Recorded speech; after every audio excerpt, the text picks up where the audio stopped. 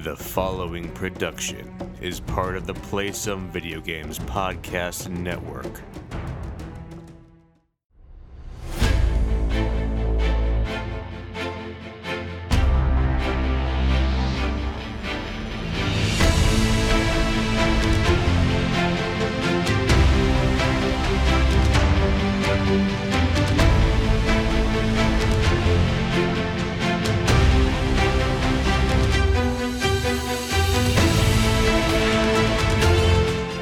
Tetraminos, and welcome to Board with Video Games, the gaming podcast that strives for the right balance of coverage for games you play on your table and on your television. You can think of us as the Willow and Xander of gaming podcasts. We're a proud member of the PSVG Podcast Network. I am one of your hosts, Kyle, and joining me on this co-op adventure, the guy who doesn't let the fact that someone is a werewolf dissuade him from true love.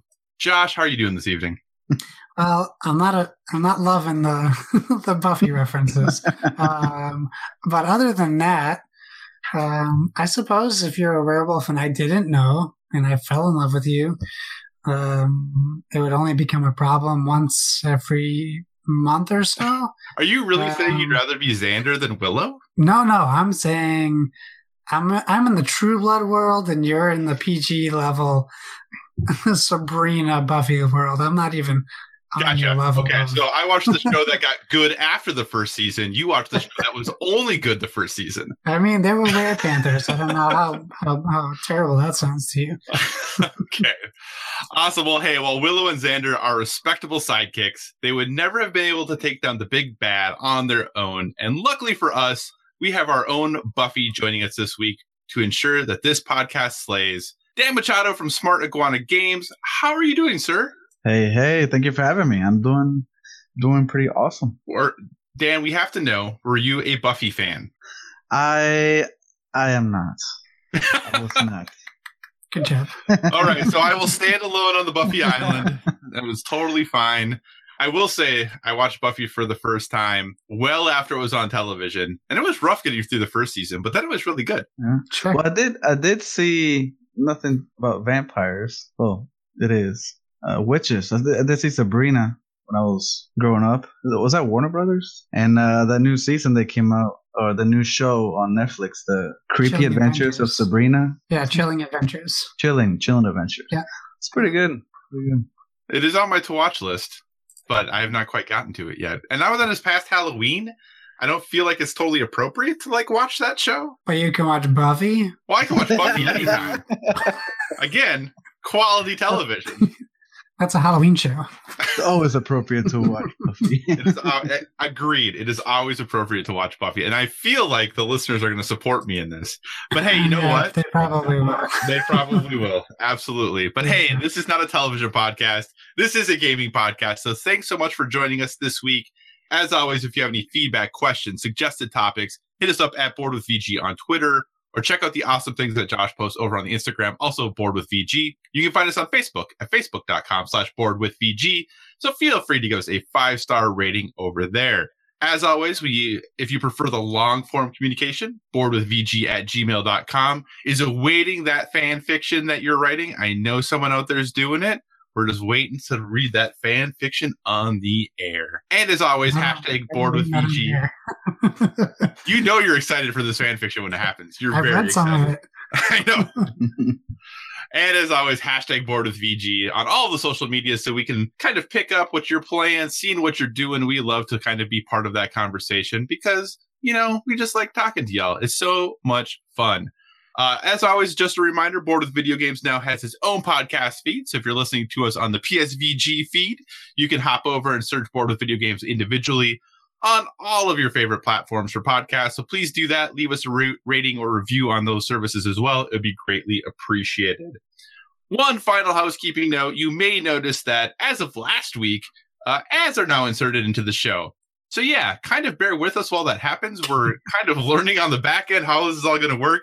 And I promise that, we'll have some actual transitions in the future before those, so that they aren't so abrupt when they happen. So once we get that all figured out, I promise it'll be smoother. So just bear with us a little bit. It's a sign of success. It is a sign of success. Good things. That's right. Absolutely. But hey, that's enough housekeeping. That was a ton of it. Dan, since you are our guest, have there been any board games you've been playing lately that you'd like to talk about? There have been. I picked up this game a couple months ago, and I only got to play it recently. End of the Line. Have you guys heard of it? No. Comes in a bright green box. Is about you're trying to survive the apocalypse. Not zombie, just apocalypse. You're trying to get supplies like water and ammo and food, things like that. And you are a family, mom and dad, daughter and son, and a dog. Family of 5. And your goal is to survive the apocalypse while at the same time trying to get the other families killed, sort of. And then so you're the last one standing. So I like those cutthroat, heavy games that the whole goal is to screw with people. So I really like that game. A post-apocalyptic family survival. That's interesting. Yeah. As soon as I heard the descriptions, I was like, I gotta get that game, and it is really good. I like it. So I can't play it here though. So the first question then is the dog the best character? Because it seems like it should be. Say that again? Is the dog the best character? Because, anytime there's a dog in a game, I always just assume the dog is going to be the best character. Yeah. He's the only one that has like a little power. I wouldn't call it a power. He can't collect resources, but he can get you more resources. That seems like a win. Yeah. And, you got to save the dog. Otherwise, you go insane. Oh, well, yeah. I mean, yeah. I think every game, like especially, one of my favorites, Dead of Winter, the dog, Sparky's like the best. So any game that has a dog, I'm pretty much in. Yeah. Now, my wife, I play with games with her a lot. And she doesn't mind like killing people or killing other teammates. Or that doesn't even faze her. But once there's a dog, it's like, I can't kill the dog. I can't do anything to the dog. It's like, kill it. It's okay. I'm in the same boat. If you're a person, well, the dog's probably going to be nicer to me in the long run. So I'm going to go ahead and save this dog. Yeah. And that, at least that way I'll be happy if I die later. Until the dog's hungry. No, the dog's not. No, the dog's going to be fine the whole time. It'll be great. Why you got to bring? What about you guys? Why you got to bring things down like that, Josh? Just keeping it real. All right, so that's End of the Line. Any other games you've been playing, Dan? Well, I've been playing some of my own games that we've been developing. We have one that I can't really mention too much, but it's about dragons, dragon themed. So I'm pretty excited about it. It's working pretty well. So I'm excited about bringing that out next. Awesome. I like dragons. Dragons sound good. Yeah. I think it'll be good. A lot of people are gonna like it. I hope so. I think if you can incorporate the dragons having pet dogs, it'll be a win all around. Just a suggestion. I'm not a designer, but if the dragons have pet dogs, terrible. I try to squeeze in a dog named Kyle. Perfect. That sounds wonderful. All right, Josh, sir, what have you been playing on your tabletop? Well, I went ahead and I just had to beat Kyle to the punch. I dropped in on a is it Shop Small Saturday? I'm forgetting the name. Small Business Saturday. It's Shop Small Saturday. Why not? We figured we didn't really spend too much on Black Friday, so we went to go support our local gaming store. So we dropped in to check out their wares, and they had a lot of new board games. We're very fortunate to be close to a store that actually backs a lot of Kickstarters and gets the retail pledges and gets a lot of, I'll say, maybe hard to find games or not common games you'd find in the stores. Cool. And my wife and I were walking around, and there was Fireball Island sitting right on the shelf. And I couldn't take my eyes off of it. I'm like, oh, but it's so expensive, and it's just the base game. I don't have all the cool expansions. My wife and I talked, and we figured if we took some spending money from PAX Unplugged and got spend some of that now, we get 20% off. Like, how do you say no? So we have Fireball Island, and we immediately played it. And man. I didn't really know what to expect, so I vaguely remember playing Fireball Island, but it probably was not like a full version of the game, like it's at a friend's house in a musty corner, like underneath Monopoly and stuff, and you're like, what's this game? So we set it up. There's maybe 6 pages of instructions, and it's probably closer to 4 or 5 because there's a lot of art on the pages. Very easy to figure out. The setup was not difficult at all, and Yeah, it plays like nostalgia. Does that make sense? I felt like I was 15 again, playing board games with my brother, maybe even younger, maybe 10. It just felt perfectly nostalgic. It's not going to blow any. It's not going to be like the best Euro you've ever heard of, or it's not going to be very strategic necessarily. You're not going to see maybe crazy high reviews as far as theme, and like it's not Gloomhaven, it's not Scythe, but I think there's something to be said for a fun, simple game with crazy good components, and that's what this game really is when it comes down to it. We only play 2 players, so you have to play 2 characters each, and you alternate turns. I think this game is probably awesome at 3 or 4 players. At 2 players, it was good. But if you're not keeping track of who's going, you're supposed to move a token around on which one of your 2 players' turn it is. It is still easy to kind of lose track of that because you're kind of getting caught up in the dropping marbles, going through caves, rolling dice kind of aspect of the game. For the competitive aspect, 4 players I think is ideal, but we still had a great time. The only complaint I'll tell you that I have is putting it back in the box. Really? It's almost impossible. I actually have to look it up, and someone posted on their Kickstarter page pictures of how they recommend putting it back in the box. Because there isn't a suggested way. And the only solution they had was, Broken Token is working on a storage solution. So I'm like, great. So I'll spend another $50 on a Broken Token insert for this. And I can't imagine the people who have the expansions who want to add all of it together. But that's my only complaint. The box itself is flimsy, but it's super light. And with everything that you have in there, it's something that I would be playing a lot on holidays with friends, because not only is it fun, but it's quick-ish and simple. Like you can teach this game in 5 minutes and you can get going. So I'm really high on it right now. So big fan, and hopefully so that's all I played. It's been a quiet couple weeks. I mean holidays, so 1 game. So really quick, rapid fire questions for you. Yeah. So rapid fire, because I got my delivery, Fireball Island, but I haven't even opened it yet. The box is still completely sealed. So I haven't even looked at like the game box. I have just a brown box sitting in my kitchen right now. So rapid fire questions. Number 1, I don't even know. What is the retail price of the game, if you don't mind sharing? $70. And you got it for 20. That's not bad though. I mean, yes, I got expansions, but I paid $145. Yes. No, but it also doesn't have a lot of the components. I did get 2 of the Kickstarter components. I got an expansion deck and the deluxe fireballs. But it doesn't like the other Kickstarter stuff that comes with a lot of other components. Right. It does have some upgraded stuff. Number 2, have all of your marbles been round? No. So I figured they weren't supposed to be. Oh, yeah. They're not supposed to be, right? Well, I think they are. Because that is one issue they've run into, is some of the marbles that people have gotten have not been round. Oh, yeah. I mean, exclusively, they're not round. I thought it was supposed to be that way because it alters the way it comes out of Falker's mouth. Yeah, I think maybe they're supposed to be a little bit odd, but I don't think they're supposed to be like noticeably not round. Okay. There, I'll take some pictures and post them on Instagram. I could be wrong. Restoration games will take notice. Yeah, I could be wrong, because that's another issue they've been having. Number 3, you mentioned it very briefly. What do you think of the box? Because there's been a lot of complaints about the box and the quote unquote flimsiness of it. So the people can't see it at home, but I'll show you. This is the cover. Because it's got the pre-folds. Oh no. It's awful.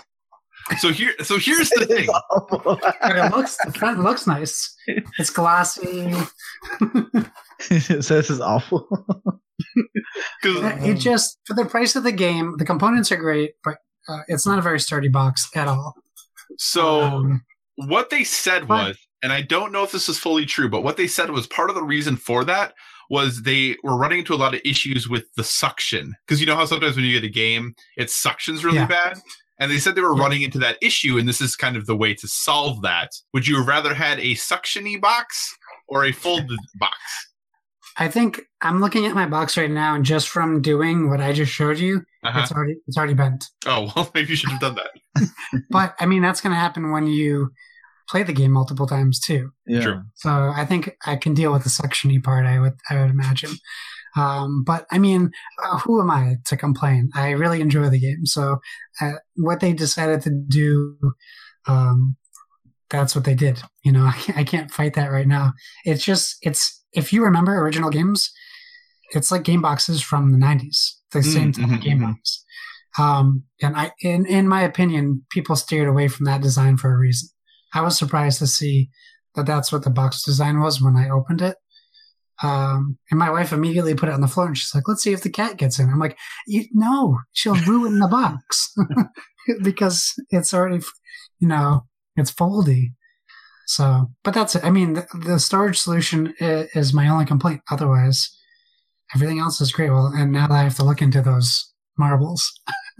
Yeah, maybe I'm wrong, but I feel like they're supposed to be round. I'll look it up. I'll talk to him. I'll talk to him this week. I'm sure I won't look like a fool questioning Restoration Games at a convention about their shape of their marbles. I'm sure. I feel like it was in some Kickstarter update I got. I don't remember. It probably was. Okay. Any other games that you've been playing? It sounds like that's been it.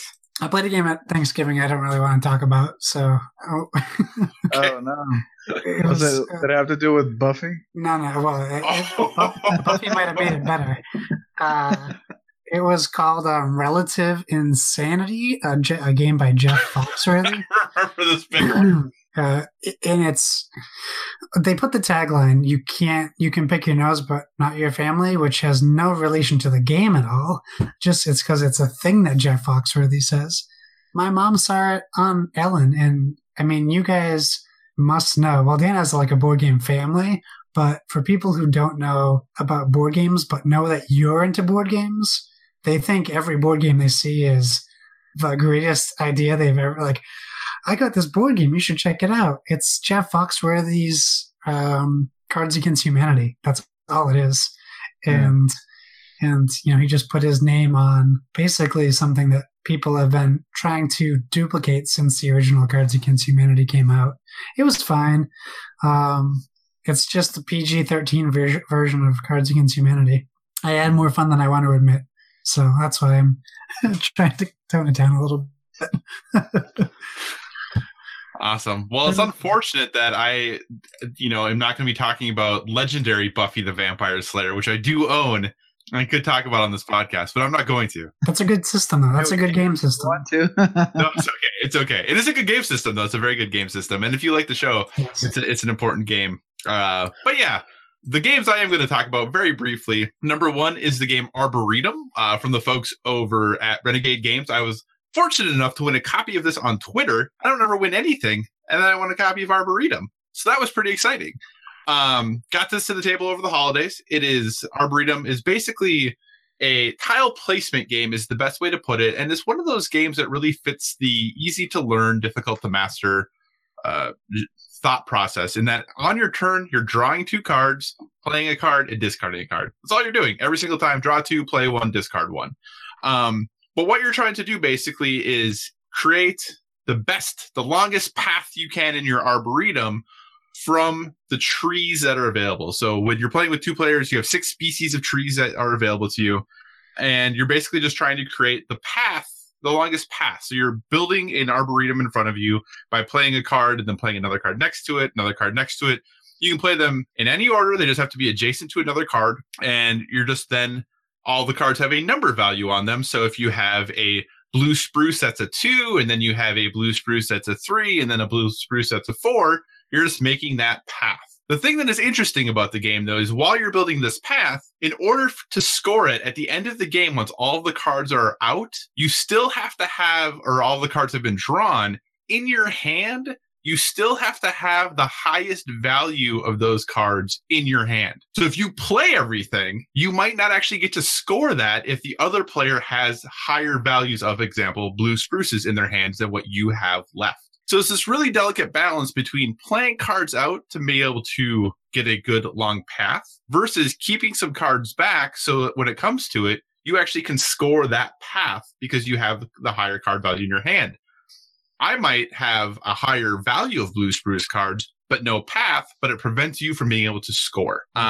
So overall, a really interesting game, a really interesting concept, and there's a lot of different variation to it that just the first card, just the first tree and the last tree and the path have to be the same. There could be different ones in the middle.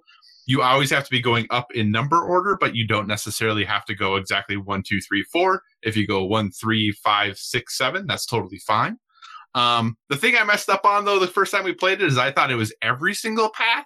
It's just the highest value path, which I really messed myself up on badly, and I got totally destroyed the first game as a result of that. But overall, if you're looking for a nice family game, plays 2 to 4 players. Once you learn the rules, it's really quick, probably a half an hour to play the game.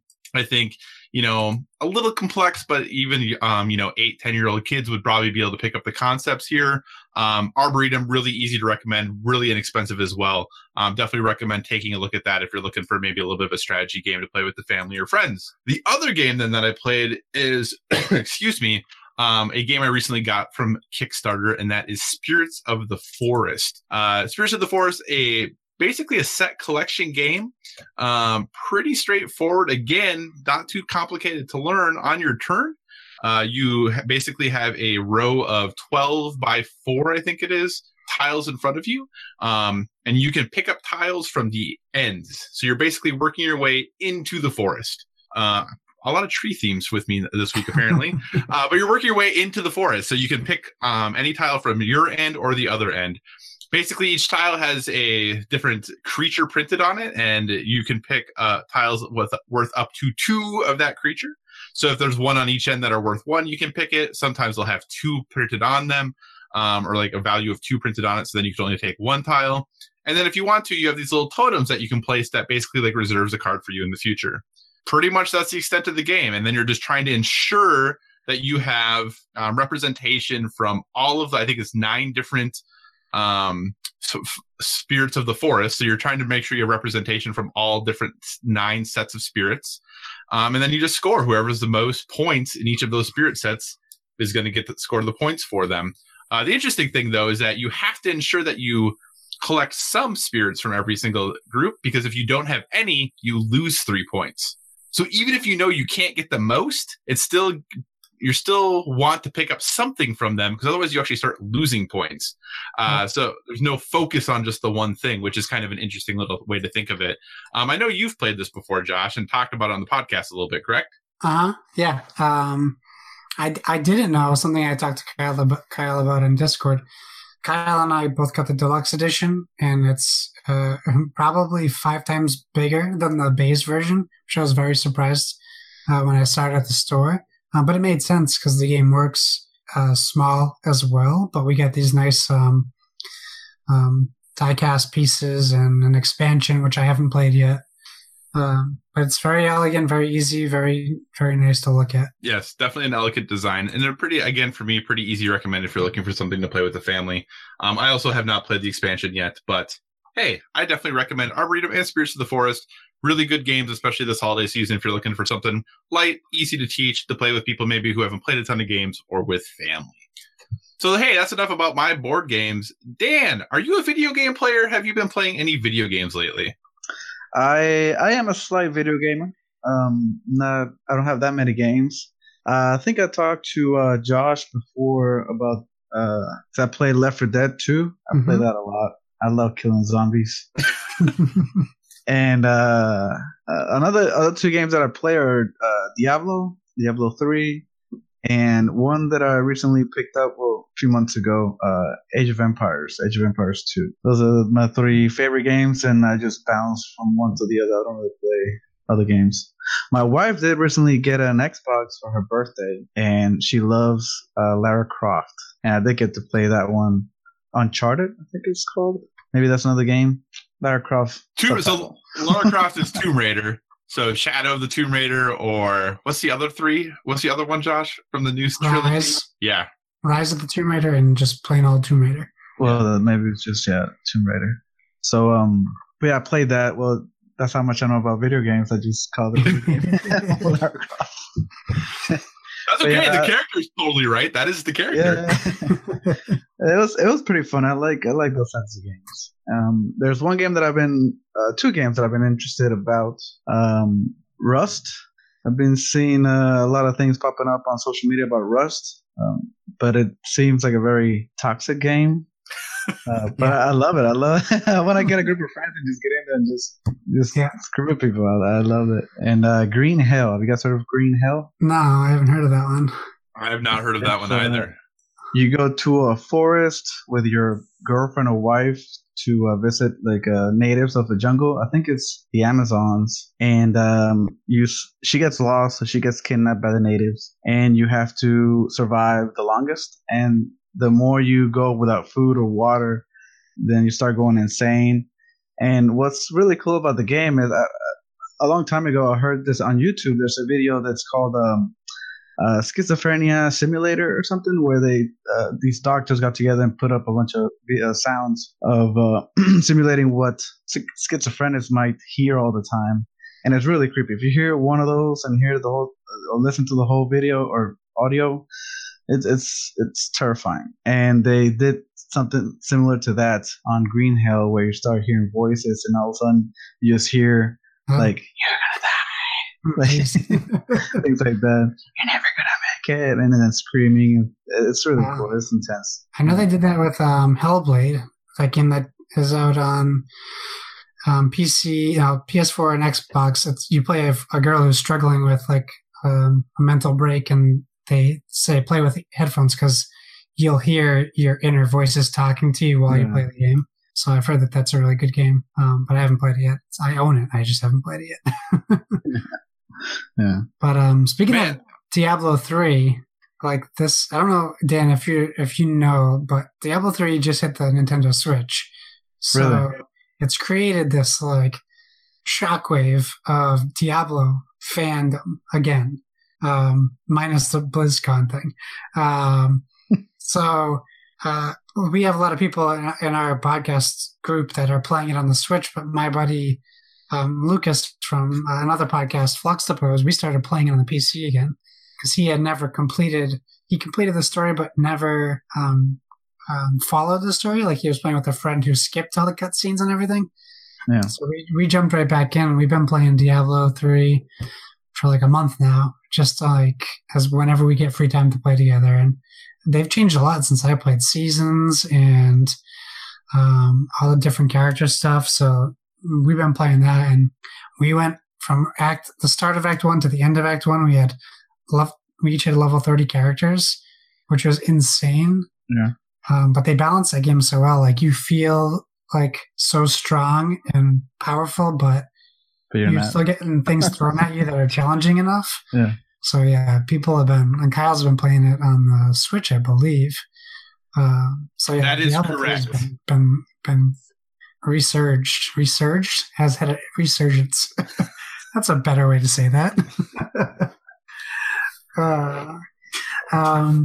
I'll keep going because I got Battle Chasers. I'm not sure if people are familiar with this. I think the game is actually called Battle Chasers Night War, but it's based on a comic series that I used to read. It's been out for a while. I've been waiting for it to come out on this to drop in price on the Switch because it's an RPG, old school RPG, like Final Fantasy 7, 6 style fighting system.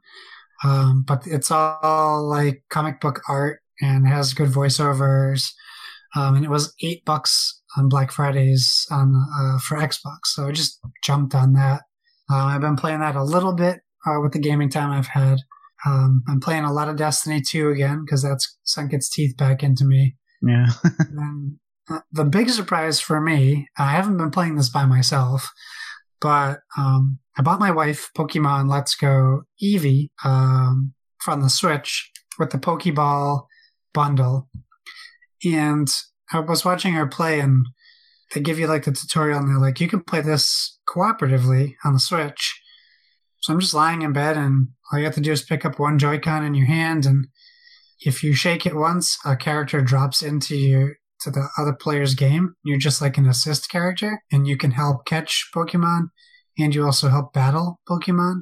So when she's battling someone, it's not just her character, it'll be two Pokemon fighting against one, and I'll be able to control my moves and use items and all that on my own, but it's all to complement her and her gameplay.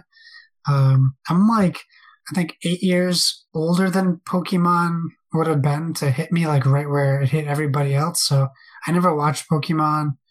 I didn't really play any Pokemon games, so this game really didn't have an appeal to me. I tried getting into the DS games because everyone talked about how great of an RPG was, but you can love RPGs, but if you can't get into the plot of the RPG, there's no point. And I just couldn't get into the Pokemon, but to be able to lay in bed with my wife and just kind of spend some quality like time with her at night before we, go to sleep, it's kind of really nice. And the game isn't terrible. It's actually relatively enjoyable. So that was a surprise purchase for me to get.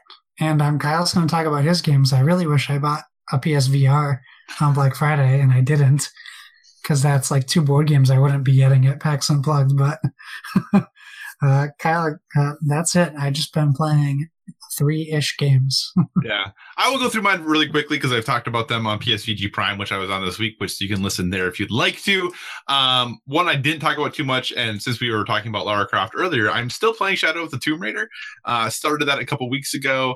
I'm really enjoying it. I've liked these new Tomb Raider reboots, and I know this game was a little more lukewarm for most people. I'm still enjoying it, though. I don't know that I like it as much as the first 2, but every time I sit down to play a game, if I have 20 minutes or a half an hour, this is the game I'm jumping into, Shadow of the Tomb Raider. So looking forward to finishing it. I think it says that I'm at 40% complete, but I am being pretty methodical and clearing out most of the areas as much as I can as I go through here. There's some things I don't like. I don't really like the towns and all the people you can talk to in there. Like I prefer a much more linear story. But I appreciate the fact that they wanted to try to do something different. So the side quests are interesting and kind of fun to do, but there's such an urgency in this game about like what the main quest is about. It seems really superfluous to go off and do these side quests when, end of the world is coming, no big deal. So it just seems a little odd to have the time to go do these side quests, but enjoying it though still overall. But yeah, most of my time has been spent in PSVR.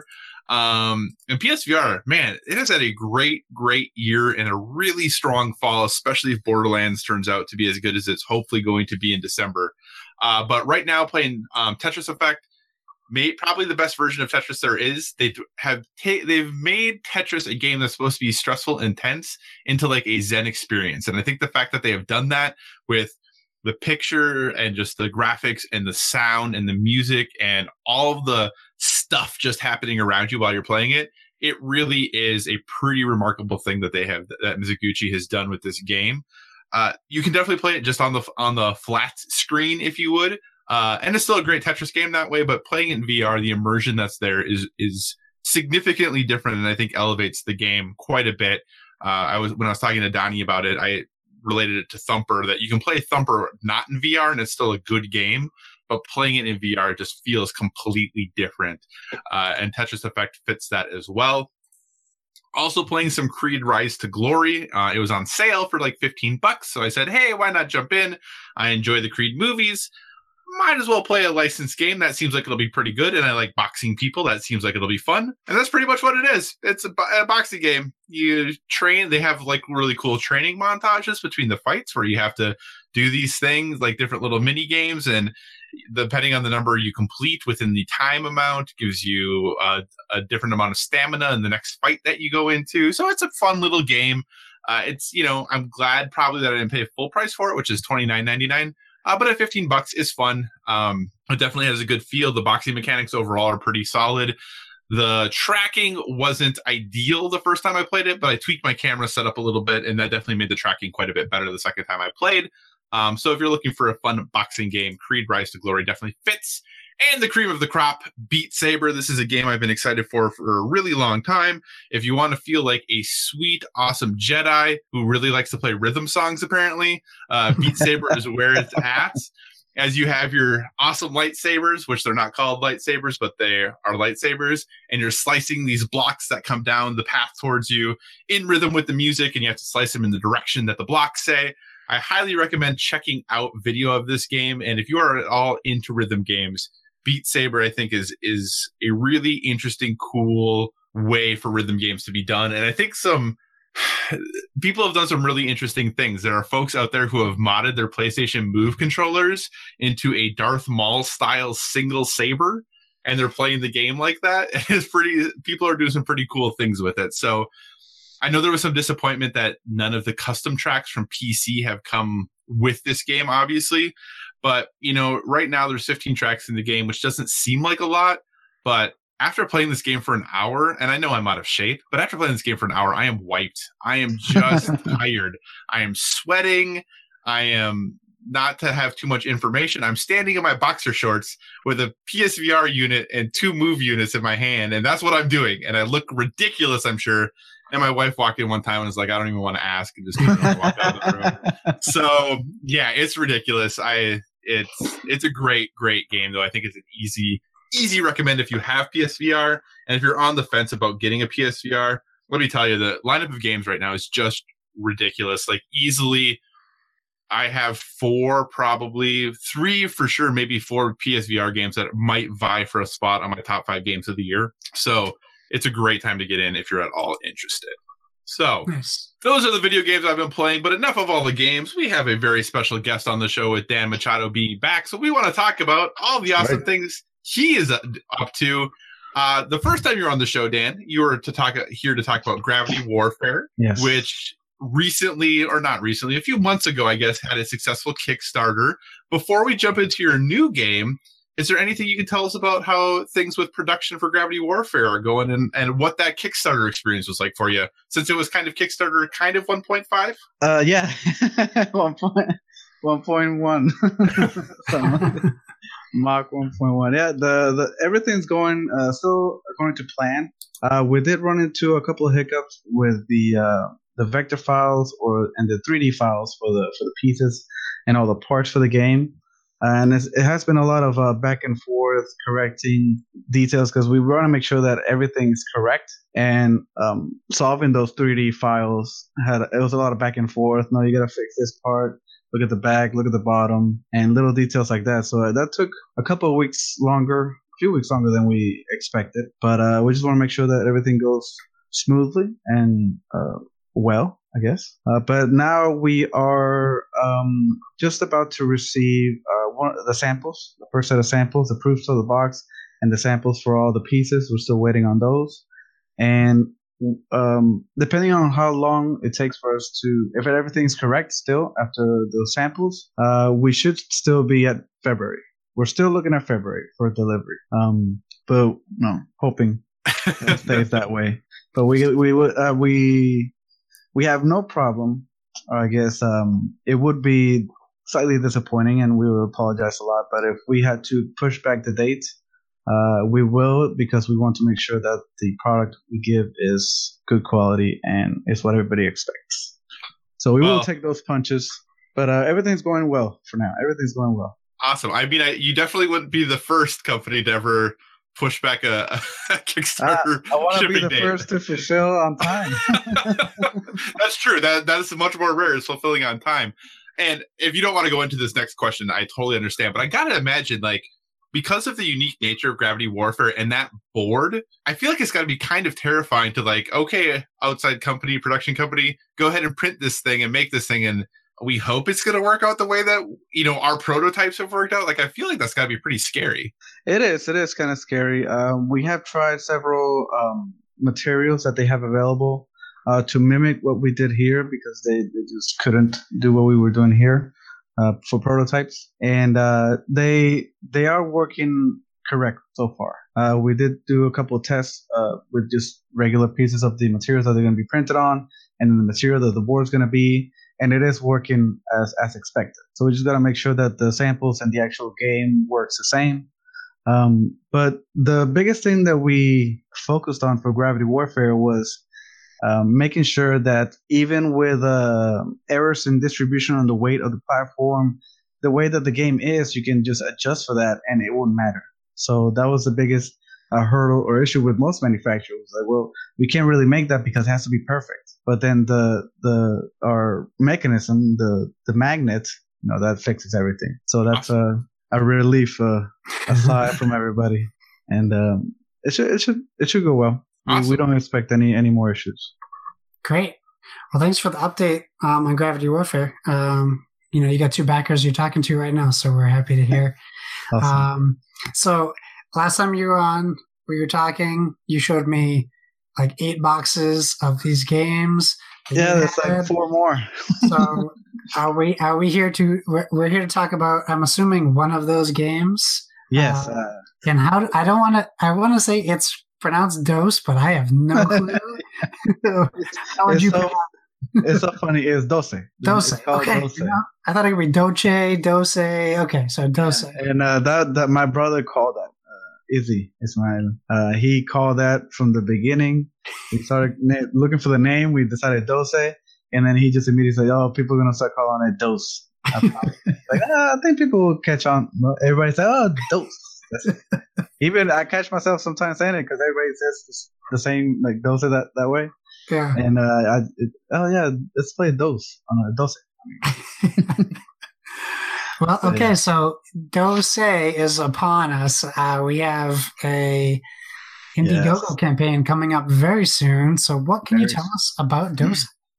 Well, Dose is a 2-player strategic and tactical dice game where players going to take turns placing a die on a 5x5 grid. So we have these...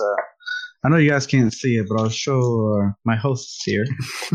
It's a grid with 5x5 holes, and you take turns placing dice on these spots with the goal of making a line of 4 dice, 4 of your own dice that equal 12. There's a blocker that helps you mitigate the other player from making a line, and a disc that restricts your placement.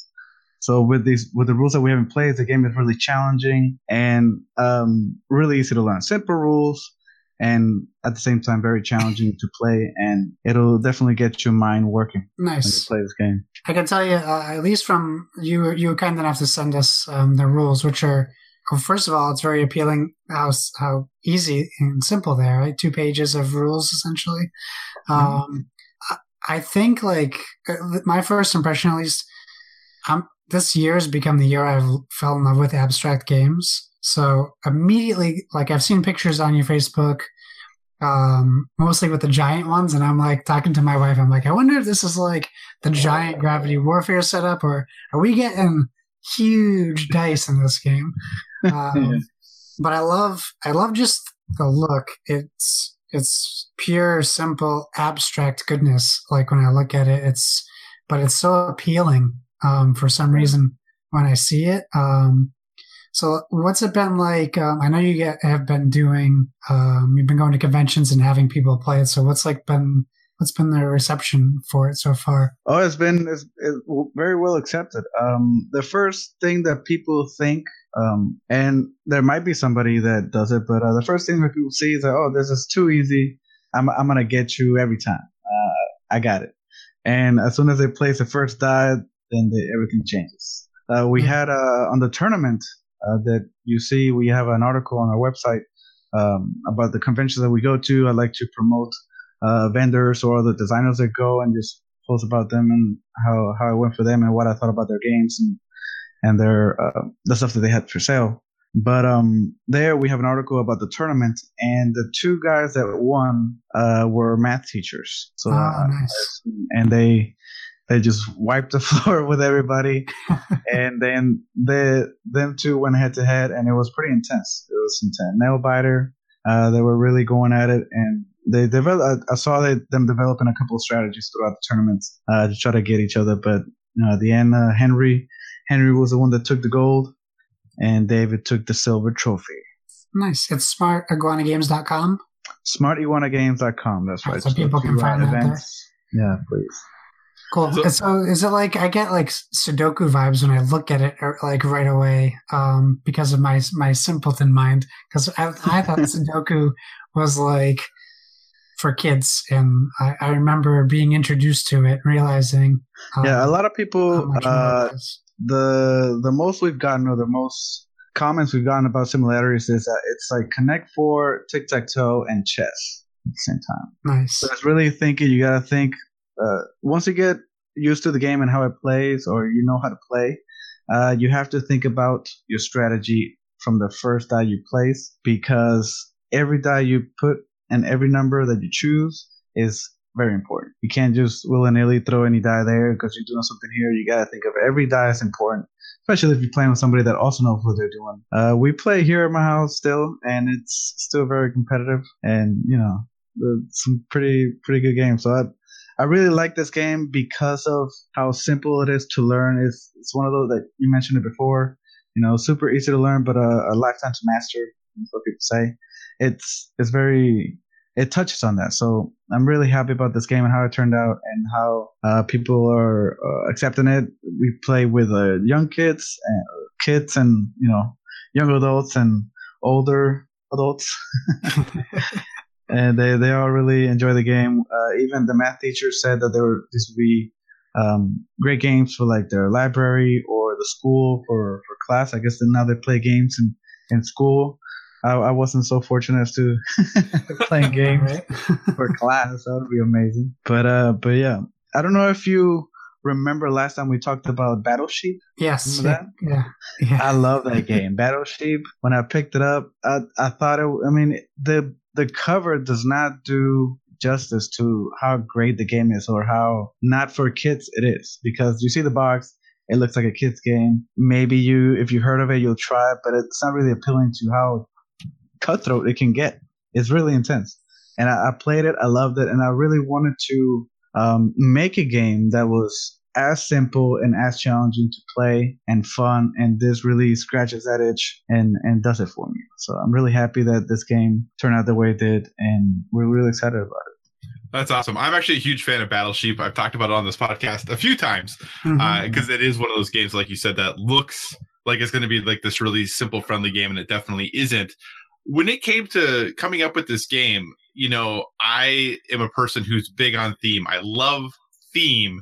And this game very much is clearly an abstract game that is really challenging your mind and how you think. How do you start designing something like this? You mentioned like, I wanted to design a game that made me feel kind of like I was playing Battle Sheep, but like, did you want to design a game with dice? Did you want to design a game that helped people with their math skills? Like, how did you start thinking of it, kind of coming up with this game? Well, I have to give credit to my dad because he's the one that came up with the concept of this game, not me. I wish it was me, but I am more into like theme games, zombie, stuff like that, and strategy. He came up with the Gravity Warfare, and he also came up with this one. The concept, though, his first draft wasn't, but the first few games of everything, they're not all they can be. But after months of changing it up, adjusting the size of the board, and getting the rules right, because you have to have rules in place to be able to make this game work. And just time. I guess it's his creativity, and we just took that concept and actually made it into a playable game between all of us. And it worked out well, really. How long from the time that this game was first played, from first version of it, how long from then until now? I would say it was early in the year, about a year. I would say a little less than a year. But yeah, I mean, as you can see, and Josh told you, I have boxes here. You want me to start pulling them out? I have boxes here of prototypes that I have of game ideas. And I have a lot of game ideas, but a percentage of them actually make the cut in my mind. And I made prototypes, and we're still testing and developing them. And a few of these have been here for a year, over a year, and we just can't constantly develop all of them. So that's how it works. And I'm really excited about bringing all of these out. Really excited. There's a zombie games right here, and then this like a civilization game. There's one that's really cutthroat. Oh my god, it's gonna be good. But yeah, there's a few here that I want to get. And you saw, well, I'll show you guys. And there are assets that I'll press kit for Dosai. But just to show you, this is the standard classic version, and we have the special edition, which is oak and pine wood. Oh. And you open it up, it's 2 dice trays and all made out of wood. Oh wow! Oh wow! And the best one is the luxury set. It's made of Chilean ipe and African sapio, and it's all made out of wood. Oh wow! Wooden dice, sapio, maple, And the best part really is the board. We have these inlays. Now, when we cut out the board, we actually cut out and put different wood in it to make a design. And these will be available on the Indiegogo campaign for you to get, and it will be live on the 30th of November. So 3 days. Not only is that crazy, but I'm pretty sure I read that this game could be in people's hands before the end of the year. That's right, before for December. So right now, we have to set the whole point of bringing this out. Because I know it's too early, and it is early. I would admit that. We just brought it out. We started getting people to see it and notice it and play it. But it went really well in the conventions, and we actually wanted to be able to offer most of these versions for this December. So if you contribute to our campaign, you will get the perks that are the special edition, the luxury, and the color splash, which is another version. You can get it if you if you contribute before December 10th, we will send that out to you before Christmas. Wow. If you do pledge or contribute later, we will still deliver it December or send that out to you in December, but we just can't, given shipping and the holidays, we can't guarantee that you get it in time for Christmas. So is this the reason for the Indiegogo choice, because they give you a little bit more leeway than like a Kickstarter would? Yeah, they have. I believe both of them have this option where, because we are making these sets ourselves. The classic version is the one that we are mainly asking for contributions to have it manufactured. So that we have to wait months for it, mandatory. But the special edition and the luxury, we're making them ourselves and by ourselves. I mean, my dad, because he's a carpenter. We will be able to deliver these if we don't know the earliest, first come first serve. I guess we'll treat it that way, and up until December 10th, we will send them out before Christmas. Nice, that's impressive.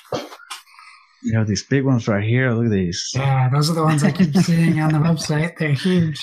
Yeah, 3.5 inch wooden dice. They're Douglas fir, and this set will also be available for the Indiegogo campaign.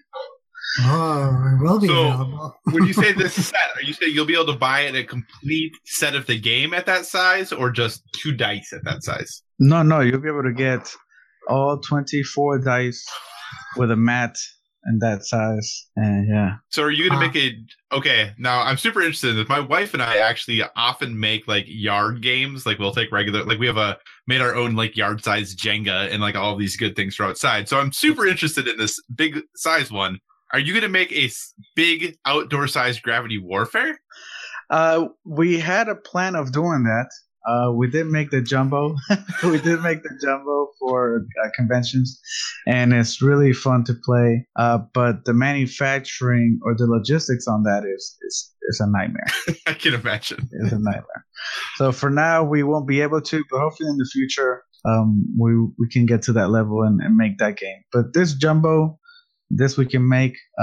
However, the jumbo and the classic are the ones that are out of the list for this December, so that these two will be delivered or fulfilled around March or April. But the other ones we can make them right now. Very cool. So when you're listening to this, dear listener, it'll be the 29th because we record on Tuesday, release on Thursday. So you'll have a day to get all of your finances in order to go jump on this Indiegogo campaign.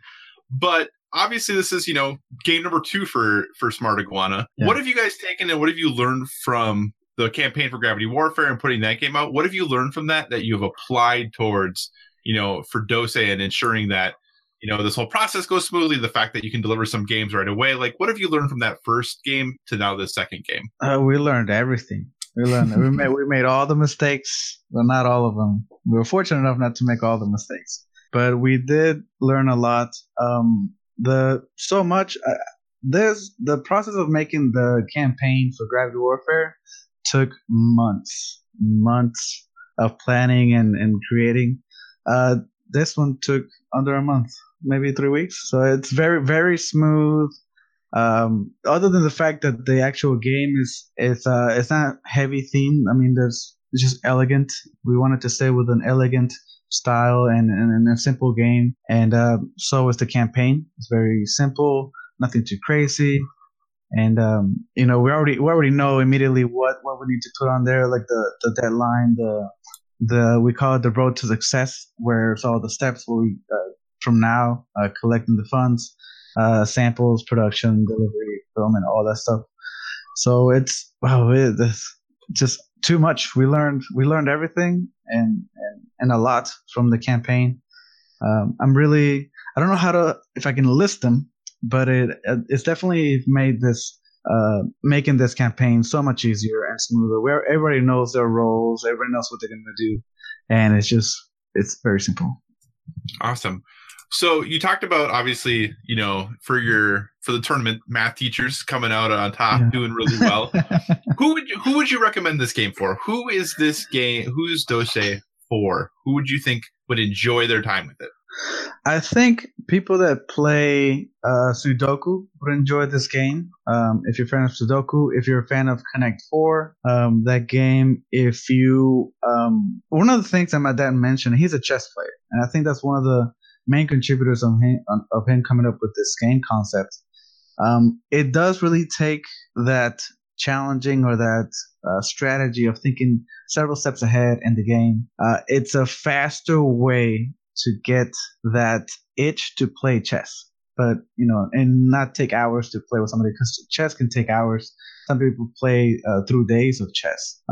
But this game really it kind of scratches that itch on wanting to play chess, but with somebody that doesn't play chess and want like a strategy game and do all that. I think other than that, we were suggested to bring it to libraries and schools. Like I said, teacher said that they'll be great for the kids to start, seeing numbers or getting their brains going on numbers. But yeah, if you like abstract games, this is I don't want to toot my own horn, but I think the game is really awesome.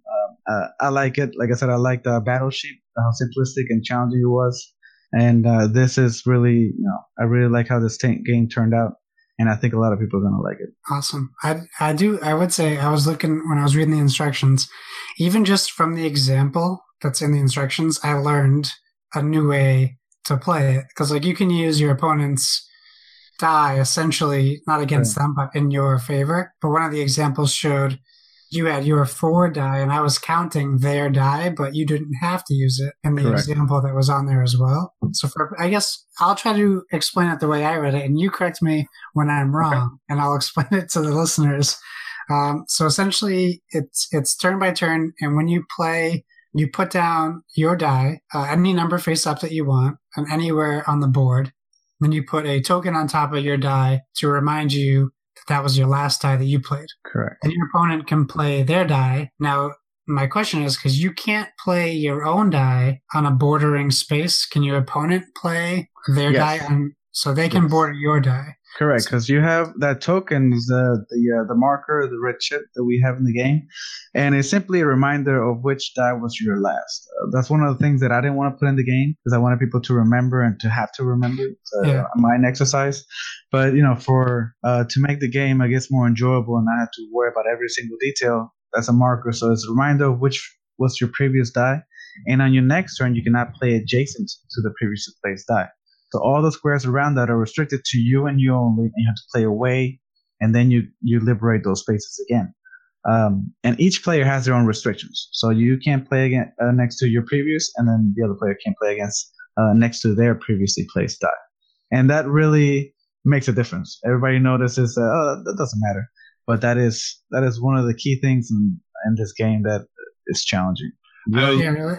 Yeah, you don't think it'll hurt you, but if you put the die in the wrong place, they're gonna get you. It was interesting because I was reading the rules and I was like, oh, I could totally figure this out, because if you think about the 5 across, I'm like, if I put something in spot 1, 2, I can't put something in next turn. I'm like, that's fine. I'll just put a dice in 3. But then I'm like, well, crap, I still can't put something in 2 next turn. I'm like, oh, I'll just skip and then come back. I'm like, but I still can't do that. Yeah. So what I thought was going to be a very simple game for me to be like, I got this, I very quickly learned that this is not going to be a super simple game for me, that I got this. And I couldn't wrap my mind around the fact that I could just pick any number on the die. Yeah. Like I was like, oh, I'm gonna have to roll them, or I'm gonna have to do something. And it's like, no, whatever number you want it to be, just make it that number. And then I was like, well, crap, I feel like this is a trick. It is a trick. Yeah, we've come up with several variations. The base rules are the best that we think the game would work with. But we do like to play it or change it up with people at conventions. So if you can roll one die at the beginning of the game or beginning of each round, and whatever number comes up, nobody can use that number. So you have to play and make your 12 without that number that was rolled. The other one is by you roll 3 dice, pick one, and that's one you use, and then you always roll 3 dice for the die that you're gonna play. So you don't have all 6 choices; you only have the choices that you roll. So it makes it it changes it up. But the game without those variations, it's very challenging. I promise you guys are gonna like it, and yeah. No, it's very cool. I'm really excited to get it because it's right up my alley for the kind of games I'm digging right now. From this year, like I never thought of myself as an abstract game player because how much I like theme, but games like Onitama have really like Element. Those kind of games have really been selling real hard on me this year, and it's something that my wife likes. So I feel like this will be a game that we'll both really enjoy from what it looks like so far. I looked at it. Go ahead. I was gonna say I looked at it and instantly said, "Wow, here's another game my wife's gonna beat me in." No, the everybody that comes into the game, or at least we're playing it, and they're spectating the game. I can beat this. I can break this game. Well, if I told you that there are 28 quintillion game configurations for this game, would you believe me? I'm going to believe you because you said it. You probably did the math at some point, so I'm going to believe you. Yeah, there's over 28 quintillion game configurations, so you'll never play the same game twice. Even if you manage to play the same dice in the same places, or you stick with your own strategy, other players are gonna change it up on you, and you have to move with the punches or roll with the punches. Yeah, it's 2,500,000 times more configurations than Connect 4 has. Wow. Man, impressive. Wow. Very Josh, cool. any other questions for Dan before we move on to listener questions? All right. No, I think all my questions were answered, at least. I'm probably going to have a lot of questions once I get the game in my hands. Like, how do I beat this? What's your best strategy to beat my wife? But yeah, no, I'm very excited for it. And yeah, I mean, honestly, my biggest question was the Indiegogo one. And you nailed it. I totally get it. So yeah, definitely. I mean, it'll show on the campaign. We already recorded the video, and I also mentioned in the video. At least I explained it to where I'm sure some people might have more questions after what I say, because I'm saying you can have it this December, and if you order before December 10th, you can get it. We'll send it before Christmas, so some people might get confused on the timeline. So we'll post frequently asked questions. But you'll see the is it wreath or wreath? The Christmas wreath. The wreath on the perks that you can get this December. Oh, nice. Yeah. It's funny because Dose might be the first game I buy at PAX Unplugged. Is that weird? I'm going to be at PAX Unplugged the day that launches. I'll probably back that before I get into the convention hall. But yeah, we're really excited about this game, and we hope it takes off. And I mean, these are really beautiful boxes for those that like upgraded games, and we make them ourselves, so there's no can't beat handmade. Yeah, I love it. Cool. Well, we do have some listener questions, so let's cover them. Right. And everyone's answering. No cop-outs. Okay. Remember, anyone who's listening, you guys can hit us up at BoardWithVG on Twitter, Instagram, and email at boardwithvg@gmail.com with any questions. If you're in our Discord, same goes. Our first question's from super listener Paul Calicote, who just won a copy of Guardians from us. was very excited to see that. He says Transformers has just released a new card game, and the art is awesome. I think the starter pack is 20-ish at Target. Will either of y'all be checking it out? So it is a Transformers TCG, if I am correct. It's not a CCG. Yeah, I mean, for me, I've been looking at it for about a month. They have it at Barnes & Noble, Target, probably Walmart. They have starter sets. My wife is a Transformers fan, so this will be an easy buy-in for her, I believe. What's interesting is they do have booster packs. They also have, like, you have a hero rule, like Autobots or Decepticons that are an extra large card size, and then you have a regular deck size for cards. So the starter pack has, like, Bumblebee and probably Soundwave or someone, I'm not sure. But it's going to be a stocking stuffer, Paul. I'm going to put that in my wife's stocking. I can tell you that because she doesn't listen to my podcast, so I can really say anything I want about her. But she'll be getting that in her stocking, unless for some reason she wants to grab it at PAX. But how about you guys? You guys have any insight? Have you seen this? Any interest? Well, I did see it on at Target, but I can't say that'll be the next purchase that I make. I do have an eye on a game that I've been wanting to get, and that'll be next one. Because I have my library, I guess you call it, my shelves are full, and I definitely gotta pick and choose which ones are the next one. Because I have the library of my favorite games, and then I have a closet full of games that I don't want on my library. So what's the game that's next on your list? Who Should We Eat? Oh, yes. Yeah, I know this game. Oh, yeah, that's a great game. Sounds like a fun party game. Yeah, it is a fun party game. I don't know if it's a max players, but you can play a bunch of people, and you play a group of survivors in an island, and there's 2 trackers, a sanity tracker and a hunger tracker. So you're trying to build a raft and survive several days. And, you know, when you build the raft, you can go, or if you survive how many days you live. But every night or every day, you have to eat. And if the group didn't collect enough food, you have to pick somebody to eat and kill and eat. I love it. So all these cards, you pick a character card at the beginning, and some of them are skinny and they're worth like 1 food. And some of them are obese and they're worth 7 food. So if you need like a bunch of food, you start looking at the big guys, and then who's gonna be next. And you can backstab, kill other people. So if there's enough food, they don't have to kill you. So it gets pretty intense. Yeah. The best part is that after you die, you become a ghost, and now there's a ghost deck that now your job is to torment and haunt the survivors and make their sanity tracker go down faster, and try to kill everybody. Yeah, I love this because people always accuse me of being the traitor in Dead of Winter, and then I immediately ruin their lives for kicking me out of camp. So this will be great. If I get eaten first, I'll start haunting everybody. Kyle, we went off on a nice tangent there. What do you think about Transformers, the card game? Oh, yeah, sorry. No, it's totally okay. Okay. Yeah, I'm actually way more interested in Who Should We Eat than I am in Transformers, the card game. So that works out well. Yeah, so I was a odd kid for my age. I was never super into Transformers. I tried to get into Transformers by watching the Michael Bay movies, and that was a mistake. So yeah, I really don't have any desire to get this game. The art looks cool. Like, it looks like it is not a. Looks like there's a lot of design that went into it. With just like looking at the face with the mechanics and mechanisms that are there.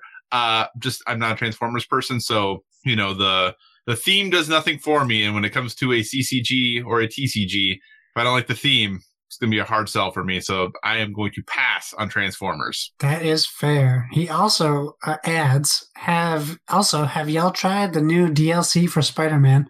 He's, of course, referring to Spider-Man on the PS4. Kyle knows I haven't been able to try it yet, but I tried. But I think Kyle's checked it out. Yes? No? I downloaded it. Oh, okay. So no.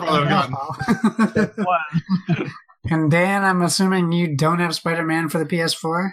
No, I'm terrible at those console games. I mean, even playing Lara Croft, Tomb Raider, with a joystick, I'm like, I'm this guy. looking up, and I can't aim. If you give me a keyboard and a mouse, I'll destroy everybody, but not with a joystick. Nice. That's okay. They just added keyboard support to Xbox One for certain games. Mouse and keyboard, which I have to check out at some point. Kevin Austin at PSVG Kevin.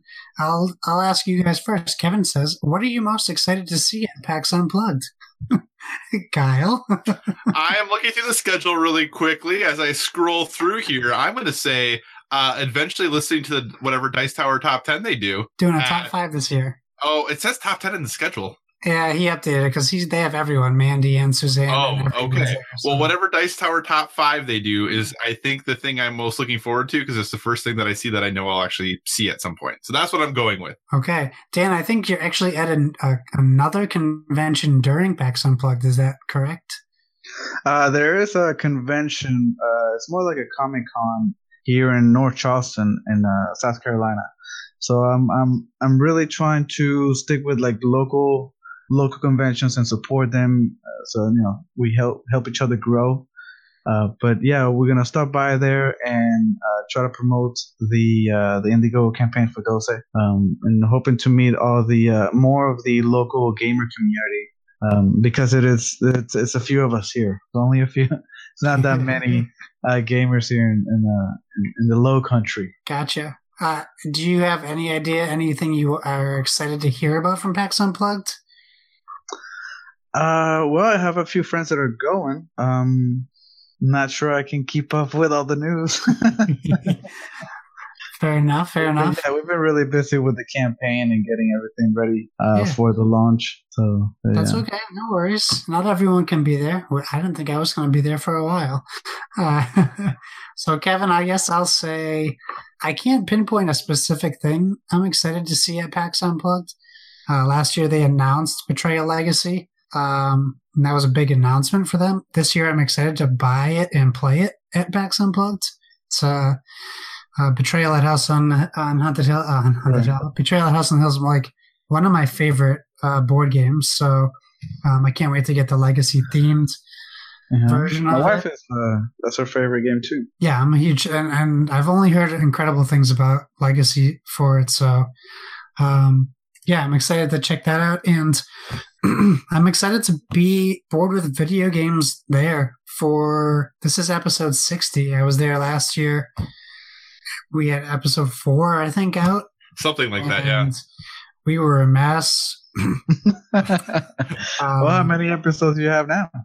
This is number 60, so yeah, we're crushing it. And I have business cards this year. I went out and got sick of asking, so I went and made my own business cards. They're not great, but they'll do the job. And I'm kind of just excited to be there. I was hoping Dan would be there. Dan's got stuff to do, though. I was hoping Colin from Plaid was going to be there. He's got stuff to do, so someday we'll all meet up. But I'm excited to meet everyone else and keep on keeping on with this awesome hobby we all have. Hopefully. Maybe PAX Unplugged next year, Josh, you and I can actually meet in person. Maybe we can do it at something before. Wait, what? Yeah, Josh and I have never met in person. You guys never met in person? No, he's so far away. Yeah, he lives in Massachusetts and I live in Iowa, so yeah, we've never met in person. Only through the internet. All right, Kevin Austin. Well, thanks for making me feel bad about not going to PAX Unplugged. I really appreciate that. As we start pulling this episode into the station, we are clearly a gaming podcast, but we like to give you one recommendation, suggestion, thing we are currently into that is helping us live a well-rounded life. Something that's not gaming related, that we're just enjoying in our free time. Dan, do you have any suggestions for our listeners to help them live a well-rounded life? Oh, I was hoping I would go last. Oh, that's fine. Not a problem at all. I will go first then. So recently I had the opportunity to go to the movie theater.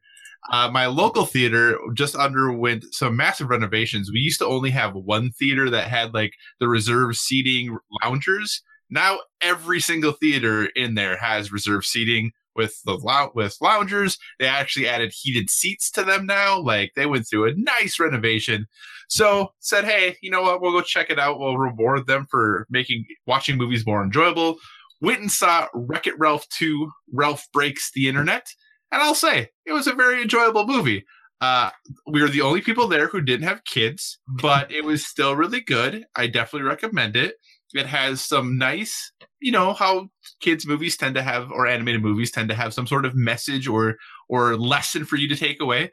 This one has a little bit of a different one that you don't typically see in movies. And I thought it was a really poignant, well thought out, well crafted message that they kind of leave you with. So overall, really recommend it. If you enjoyed the first Wreck-It Ralph, I think you'll definitely enjoy this one. The princess scenes that are in it are excellent. But yeah, Wreck-It Ralph 2, Ralph Breaks the Internet, definitely recommend. And no, I don't know why it's Ralph Breaks the Internet instead of Ralph Wrecks the Internet. Other than that, might be really hard to say. So it's because of all of this person breaks the internet nonsense. I know. Going on. I get it, but like Ralph Wrecks the Internet, it's actually really hard to say. But anyway, Josh, what is your recommendation for a well-rounded life?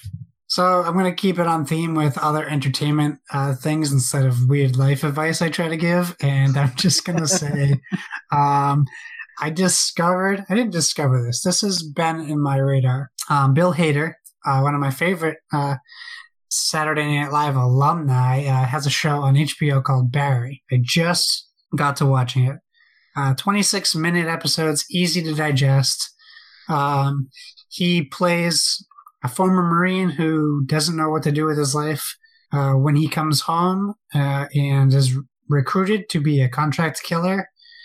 And he's very good at it, but he doesn't like doing it. He ends up accidentally stumbling across a acting school taught by Henry Winkler that he finds himself drawn to. So he becomes this hitman by day who Stephen Root from Office Space, the red stapler guy, is his like do hitmans have pimps? He's the hitman pimp.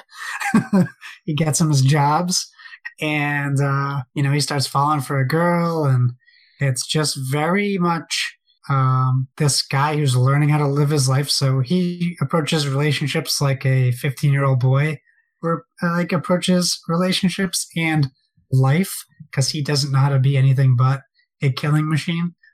So it's very funny. There's some surprises. It's violent, but not over the top violent. So it's violent for purpose. So watch Barry. I got one episode left, the season finale of season 1, and I think season 2 either started or starts soon. So if you have HBO Go or just HBO Access, watch Barry. I think season 2 is 2019. Okay. All right. Cool. So Dan, you had some time to think. Yeah, I did. Well, I came up with something, and I will get weird. Won't stick with the entertainment. Good. One thing I used to do when I was in the military, and that I find myself doing, often, especially in high stress days, is to wake up maybe 10 or 15 minutes early and take your time with your early routine, with your morning routine. Because a lot of, especially in the military, everything was, super fast paced. You gotta brush your teeth, shave at the same time while you're putting your boots on so you can make to muster. And it's super stressful. And when you do that, you forget things, or, you don't shave right. Anything can happen. And it really sets the tone for the day. The same way, if you just wake up a little early, just drag your feet to the bathroom and then shave, take your time and brush your teeth slowly, put on your clothes, really relaxed. It really sets the tone for the day, and you'll be amazed how well your day is going to go. Nice. That is some great advice to leave our listeners with. There you go. So Dan, hey, thanks again for joining us this week. Where can people keep up with you, Smart Iguana Games? Now is the time for you to plug or replug anything you'd like to as we wrap the show up. Thank you. Well, thank you for having me. You can keep up with us on any social media, Instagram, Facebook, Twitter, did I say Instagram already? Mm-hmm. Smart Iguana Games LLC. You can also go to our website, where we try to post weekly articles about what we're thinking on new board games, or our board games, how to make prototypes, things like that content that we're working on for our website, smartywanagames.com. Look out for that. Subscribe to get the latest stuff that we have, upcoming games, and we really hope to see you and the listeners to go at our Indiegogo campaign and support us on this new game that we're really excited about, and we hope that you guys will enjoy. Awesome. Well, thanks again, Dan, for joining us. We always appreciate it when you are here. Josh, what do you say we wrap this show up? What a great idea. Thank you, everyone, for joining us. Remember, you can find us on social media at BoardWithVG. Use that hashtag BoardWithVG. We want to see what you guys are playing. Facebook.com/BoardWithVG. And, of course, the not as empty as normal, boardwithvg@gmail.com. Plugs. What can I say about my plugs? You can find me at Josh Bones on Twitter, Baloney Borboni on Instagram. You will. What a great tag. Thank you. You can find me at It's Why So Serious, SIRRIUS on PlayStation Network and Xbox Live. And if you're at PAX Unplugged, let's hang out. Tweet at me, message us, email us, whatever. I'll be around. My wife and I love playing games. It's just two of us, so we could always use more. So let's meet up and hang out. And if not, come next year. I'll be dragging Kyle with me. Hopefully. That's the plan. You can find me at all the usual places: Twitter, Instagram, PlayStation Network, Xbox Live, Board Game Geek, all at Psychocross, CYCOCROSS. As a reminder, if you are listening to this episode when it's relatively new, we are still taking entries for the Video Game Awards prediction show. So just email us, boardwithvg@gmail.com, with who you think is going to win Game of the Year from the 6 nominees for the Game Awards Game of the Year category. You don't have to get the answer correct. You just have to submit who you think will win, and you'll be entered in a drawing to win a pretty sweet prize that is still kind of to be determined. But it'll be good. I promise you that. So go ahead, hit us up there. We'd love to have as many entries as we can for that. If you have suggestions for future topics, be sure to reach out to us on social media, because we want to talk about what you want to hear about. Make sure that the day after you listen to this, if it's new, that you head over to the Indiegogo campaign for Dose, as I know Josh and I will be backing it day one, because I need to get the wife a Christmas present, and this seems like the perfect fit. As always, everyone, remember, whether it be board games or video games, never stop gaming.